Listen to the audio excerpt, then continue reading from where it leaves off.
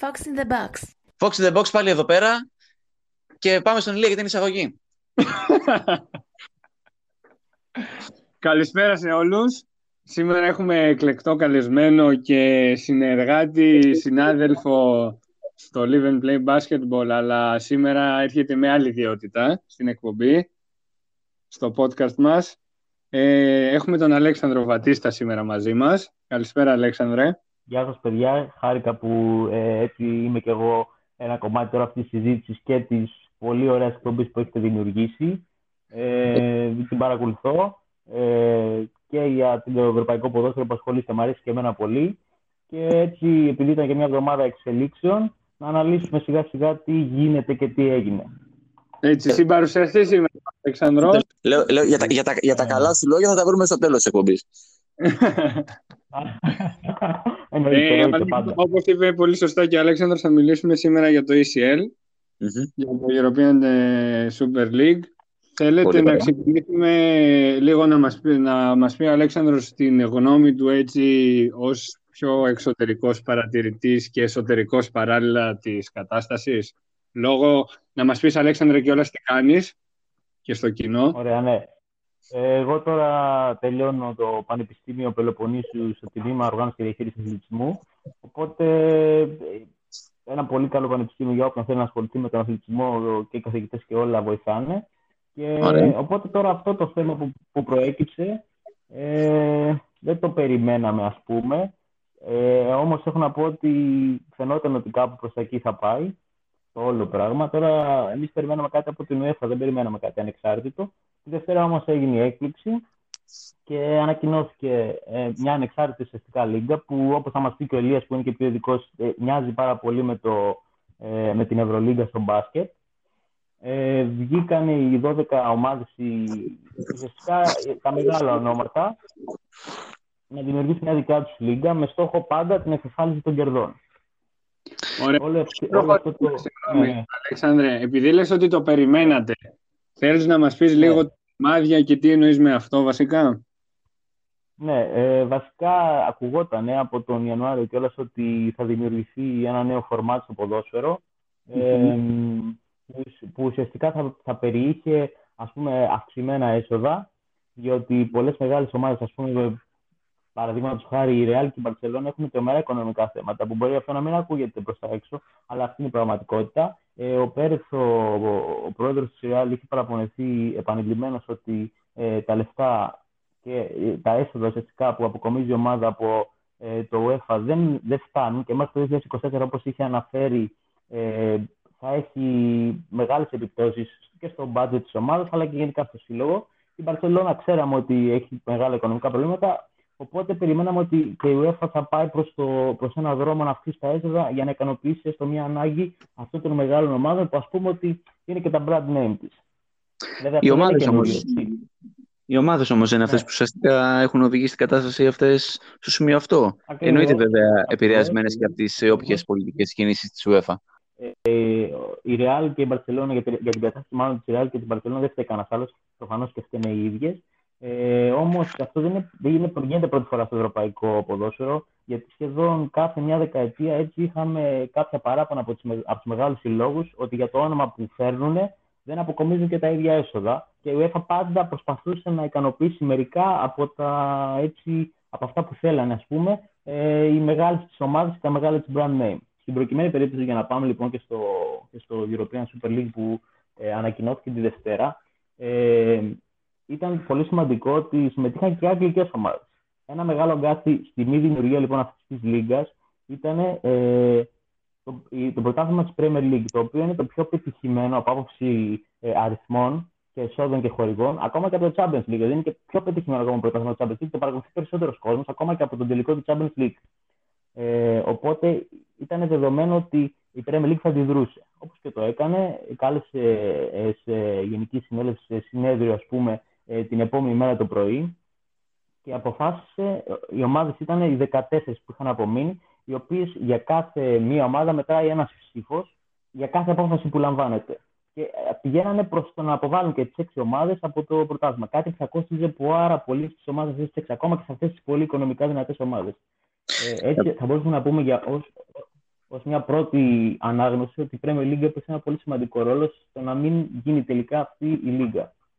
Το κυριότερο κιόλας. Και ειδικά αυτό που λες τώρα, ότι οι αγγλικές ομάδες λαμβάνουν περισσότερα χρήματα από την Ομοσπονδία εκεί πέρα παρά από το Champions League. Καταρχάς, μην ξεχνάμε και ότι οι ομάδες που προβιβάζονται από την Championship στην Premier League κερδίζουν περισσότερα χρήματα από τον ίδιο τον νικητή του Champions League.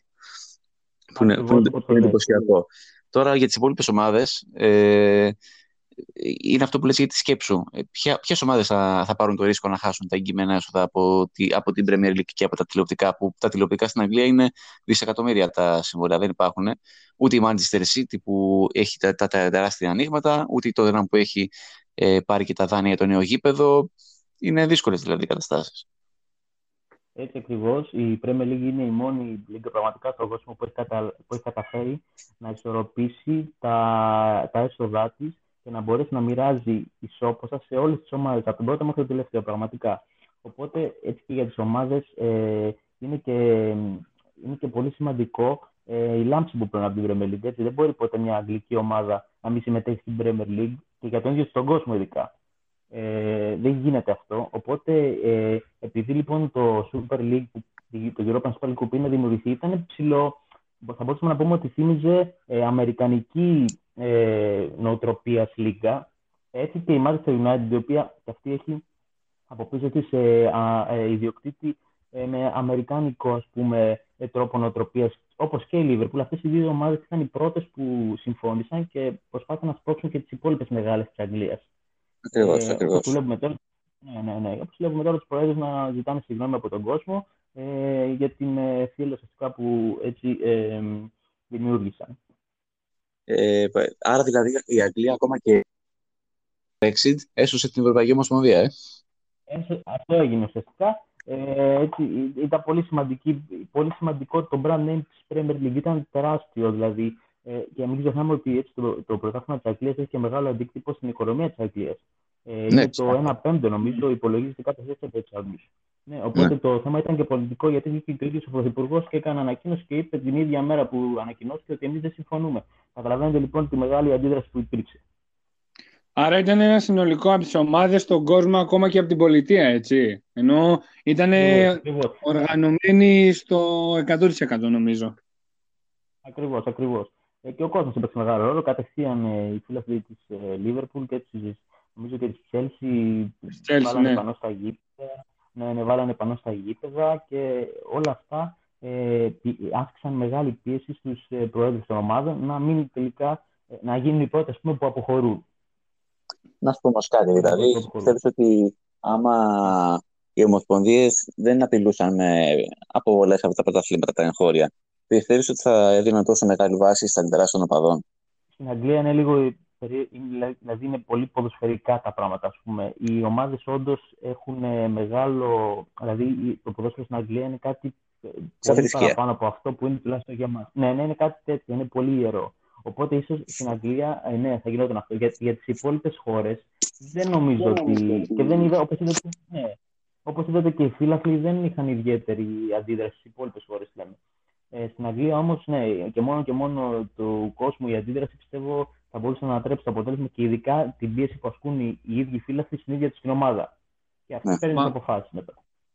Ακόμα και στην Μπαρτσελώνα, ας πούμε, που συζητάγαμε και στο χθεσινό live με το Χάρη Ραφαήλ, ναι.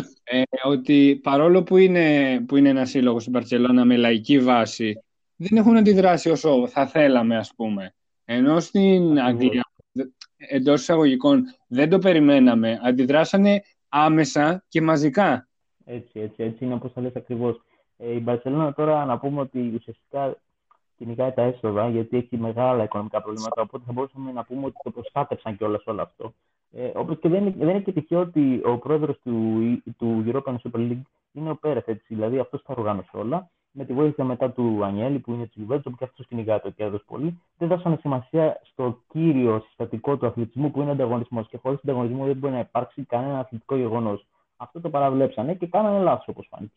Έτσι είναι. Και για την Μπαρτσελώνα που λες, το χρέος της Μπαρτσελώνα αντιστοιχεί στο 13% του ΕΠ της Καταλωνίας. Μιλάμε για τεράστιο αριθμό. Ή και για τη Juventus που λες, δεν ασχολείται καθόλου με τους οπαδούς, ότι ειδικά η Juventus Και αυτή έχει επίσης δάνεια για το γήπεδο. Βασικά δεν είναι ακριβώς γήπεδο, είναι ένα εμπορικό κέντρο με λίγο από γήπεδο επίσης. Εκεί αγωνίζεται. Ακριβώς όπως λες, χορηγούς, έτσι χορηγούς, μεγάλες τράπεζες από πίσω. Εντάξει, έχουν πολλά θέματα να διαχειριστούν δηλαδή αυτές οι ομάδες που κυρίως λειτουργούν ως εταιρείες βασικά. Αλλά εδώ θα πρέπει να πούμε ότι δεν μπορεί να υπάρχει μια European Super League χωρίς την παρουσία της Bayern. Και αυτό δεν το υποτιμήσαμε. Αυτό Έτσι, γιατί το λες? το... Θες να μας το αναπτύξεις λίγο αυτό? Ναι, εννοείται. Η Bayern είναι ένα μεγάλο μέγεθος για την Ευρώπη. Έτσι. Είναι βασικό συστατικό κάθε επιτυχία. Είναι βασικά η πιο πρόσφατη πρωταθλήτρια Ευρώπης. Ξεκινάμε από αυτό. Ο Ρουμενίγκε που είναι ο πρόεδρος της Bayern δήλωσε χαρακτηριστικά την Τρίτη το πρωί, δηλαδή μια μέρα μετά την ανακοίνωση, ότι η Bayern δεν συμμετέχει στο European Super League διότι δεν είναι αξιόπιστο. Αυτό και μόνο σαν δήλωση από την Bayern.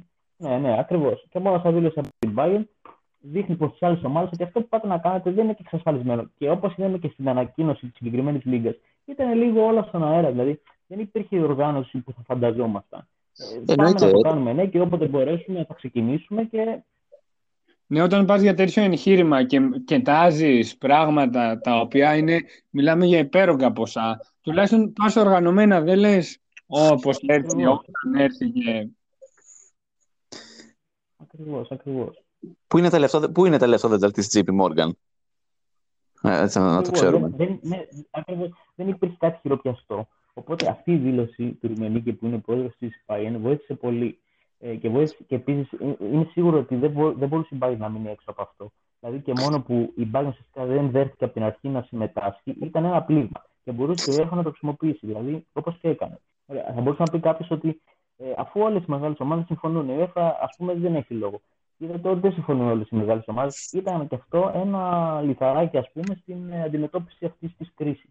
Ο Ρουμενίγκη επίσης το άλλο, το οποίο ουσιαστικά ξεγύμνωσε λίγο την λογική των άλλων ομάδων για να συμμετάσχουν στην European Super League. Τους λέει, αντί να κοιτάτε να βγάλετε παραπάνω χρήματα για να διατηρήσετε αυτή την κατάσταση, η οποία έχει ξεφύγει τα τελευταία χρόνια τόσο ή άλλως, έχει εκτοξευθεί το ποδοσφαιρικό χρηματιστήριο, κοιτάξτε να μειώσετε τα κόστη για να γίνουν και οι σύλλογοι πιο βιώσιμοι. Ακριβώς. Γενικότερα αυτό θα αρχίσει και τώρα, αλλά και πριν μας. Περισσότερο δηλαδή τους ανθρώπους που ήταν μέσα στο ποδόσφαιρο καταλαβαίνανε και καταλαβαίνουμε και εμείς τώρα ότι όσο ανεβαίνουν τα ποσά, τόσο θα υπάρχει πρόβλημα βιωσιμότητας. Ας εξαιρέσουμε τις ομάδες της Αγγλίας. Δείτε την Ίντερ, πώς θα έχει θαλασσώσει τα οικονομικά της έτσι, με το κινέζικο σχήμα που έχει, ο οποίο έχει καταλήξει να είναι σε μια χρονιά που παίρνει πρωτάθλημα και να μην ξέρει αν θα βγάλει οικονομικά δηλαδή τη σεζόν. Μεγάλο πρόβλημα. Που ακούγεται επειδή παρακολουθώ τη Ίντερ, συγγνώμη Αλέξανδρε, επειδή παρακολουθώ τη Ίντερ, ακούγεται πάλι για πώληση, έτσι. Εννοείται, άμα δεν μπορούν να υποστηρίξουν, πρέπει να την πουλήσουν ώστε τουλάχιστον να μην αφήσουν εχθρές στην ομάδα. Δεν ξέρω πώς θα το κάνουν. Αλλά θέλω να πω ότι όσο ανεβαίνουν τα νούμερα, τόσο θα γίνεται αυτό το θέμα και τόσο οι μεγάλες ομάδες έχουν περισσότερες απαιτήσεις και οι μικρές ομάδες, και για τις μικρές ομάδες, ας πούμε μικρές ομάδες ή τις ομάδες ας πούμε, που δεν έχουν τη δόξα, θα μεγαλώνει και το χάσμα. Και αυτό είναι πολύ κακό έτσι, για το ανταγωνιστικό προϊόν. Για το ανταγωνιστικό προϊόν κυρίως που πρεσβεύει ας πούμε, όλη η οργάνωση του ευρωπαϊκού ποδοσφαίρου. Κοίταξε να δεις, τώρα με βάση αυτό που λες, προκύπτουν και τα εξής με την ιστορία αυτή. Το ένα είναι ότι κάποιες διοικήσεις βρίσκουν αφορμή μετά από αυτό το φιάσκο να αποχωρήσουν. Όπως ας πούμε και η οικογένεια Ανιέλη από τη Juventus, η οποία εντάξει δεν μπορεί ας πούμε, να βάζει 150 και 200 εκατομμύρια παραπάνω κάθε λίγο και λιγάκι να κάνει δύο τρύπες. Και επίσης αρκετές ομάδες, οι μισές ας πούμε, που δήλωσαν συμμετοχή στην European Super League, θεωρητικά με το υπάρχον financial fair play, ενδεχομένως δεν μπορούσαν να εξασφαλίσουν και πιστοποιητικό συμμετοχή στις ευρωπαϊκές οργανώσεις. Έτσι είναι και το financial fair play όσο εφαρμόστηκε, ας πούμε ότι έδειξε ότι μπορεί να βοηθήσει. Μόλις εμφανίστηκε η κρίση του κοροναϊού, ουσιαστικά διακόπηκε η εφαρμογή του, σταμάτησε να υπάρχει. Αυτό ισχύει. Όμως ας πούμε ότι επενδυτές σαν αυτόν της Paris Saint-Germain, ας πούμε ότι το κύριο πρόβλημά τους είναι ότι δεν μπορούν να ξοδέψουν όσα θέλουν να ξοδέψουν. Οπότε εκεί καταλαβαίνεις ότι υπάρχουν δύο γνώμες. Η μία που λέει ότι ναι, πρέπει να υπάρξει ένα fair play και στο οικονομικό κομμάτι, προς χάρη του ανταγωνισμού κυρίως, έτσι. Αλλά όταν ένας άνθρωπος προσπαθεί και θέλει να εξοδέψει, δεν πρέπει να του βάζουμε και το φρένο ώστε να μπορέσει και αυτός να δείξει τι θέλει να κάνει, ας πούμε, και να πετύχει στην τελική. Οπότε είναι δύο γνώμες που ακόμα υπάρχουν υποστηρικτές και των δύο. Πάντα ο ισχυρός θα υποστηρίζει το ένα, ο πιο ανίσχυρος θα υποστηρίζει το άλλο. Δεν θα βρούμε άκρη σε αυτό το θέμα, πιστεύω. Θα μπορούσαμε να πούμε όμως ότι τελικά κάτι κερδίσανε και αυτές οι ομάδες που δηλαδή το καινούργιο φορμάτι του Champions League ουσιαστικά τους ξαναβάζει πολύ πιο δυνατά, ας πούμε, από ό,τι πριν στο όλο παιχνίδι. Οπότε δεν μπορούμε να πούμε ότι και η UEFA δεν προσπάθησε να ισορροπήσει την κατάσταση. Μπορεί να μην το έδειξε δημοσίως, αλλά προσπάθησε να την ισορροπήσει. Ναι. Και δεν μου λες τώρα την επόμενη μέρα πώς την βλέπεις εσύ. Το ποδόσφαιρο, όπως το ξέραμε, λίγο δύσκολο να το ξανασυναντήσουμε. Τι πιστεύεις θα δούμε πλέον και σαν UEFA, με τις οργανώσεις όπως τις έχει διαμορφώσει, θα τις διαμορφώσει μάλλον, και για τις ομάδες αυτές που έκαναν, ας πούμε, το εντός αγωγικών πραξικόπημα. Και που ενδεχομένως στο προσεχές διάστημα, 1 ή max 2 χρόνια, ενδεχομένως να ξαναδούμε κάτι τέτοιο, μια τέτοια απόπειρα. Το δήλωσε και ο Πέρεθ ότι δεν τελείωσε εδώ αυτό το παραμύθι, ας πούμε. Ο Πέρεθ προσπαθεί να δικαιολογήσει τα δικαιολόγητα προφανώς. Όμως να πούμε ότι η UEFA, ας πούμε, ο Τσέφερ, παρακολουθώντας τις τελευταίες μέρες τα διεθνή μεγάλα τηλεοπτικά δίκτυα, δηλώνουν ότι βγήκε κερδισμένος από αυτή την κατάσταση. Δηλαδή, θέλοντας να δείξει ότι έδειξε, ας πούμε, την ισχύ του, ότι κατάφερε αυτό το πράγμα να το εμποδίσει. Έτσι λένε ας πούμε, τα μεγάλα διεθνή δίκτυα. Εγώ θα πω ότι ήταν και ένα παράδειγμα για όσους μπορεί να σκεφτούν να κάνουν κάτι παρόμοιο στο μέλλον, να δουν αυτή την κατάσταση. Τώρα θα μου πείτε, μπορεί στο μέλλον να είναι πιο ισχυροί και οι ίδιοι. Και αυτό γίνεται. Ποτέ δεν ξέρουμε τι θα γίνει, αλλά αυτό το παράδειγμα που έχουμε τώρα έδειξε ότι απέτυχε. Οπότε, μάλλον ηρέμησαμε για κάποιο χρονικό διάστημα. Τώρα ο Πέρεθ και οι υπόλοιποι θα ξαναπροσπαθήσουν σίγουρα, γιατί είπαμε ότι έχουν τεράστια οικονομικά προβλήματα, έτσι, και προσπαθούν από κάπου να πιαστούν. Δεν ξέρω κατά πόσο θα αφήσει χώρο και η UEFA, γιατί η UEFA, ας πούμε, ότι άφησε χώρο, υπήρξε μια διαμάχη με τη FIFA, ενώ τώρα είδαμε ότι σε αυτή την κατάσταση ήταν μαζί και μπόρεσαν να το αντιμετωπίσουν. Γιατί αν είναι χώρια, μπορεί αυτό να μην μπορούσαν να το αντιμετωπίσουν. Άρα, Αλέξανδρε, εσύ είσαι υπέρ ή κατά αυτού του πράγματος, γιατί σε ακούω λίγο, πώς να σου το πω, λίγο πιο προβληματισμένο, να το πω. Εγώ αυτό που πήγε να γίνει είναι ουσιαστικά ένα πολύ λάθος σκεπτικό και έγινε από ανθρώπους που, ας πούμε, ότι δεν είχαν τα αθλητικές αξίες, ας πούμε, στο μυαλό τους και σίγουρα ήταν λάθος. Το θέμα όμως είναι να μπορέσει να ισορροπήσει, ας πούμε, κάπου αυτό, ώστε να δοθούν οι απαντήσεις χωρίς να ξαναχρειαστεί να ζήσουμε κάτι τέτοιο. Γιατί πραγματικά αυτό για το ποδόσφαιρο θα ήταν πολύ άσχημο και εγώ, ας πούμε, που παρακολουθώ ποδόσφαιρο, δεν θέλω κιόλας αυτό που ακούω, δηλαδή να γίνει κάτι σαν το NBA.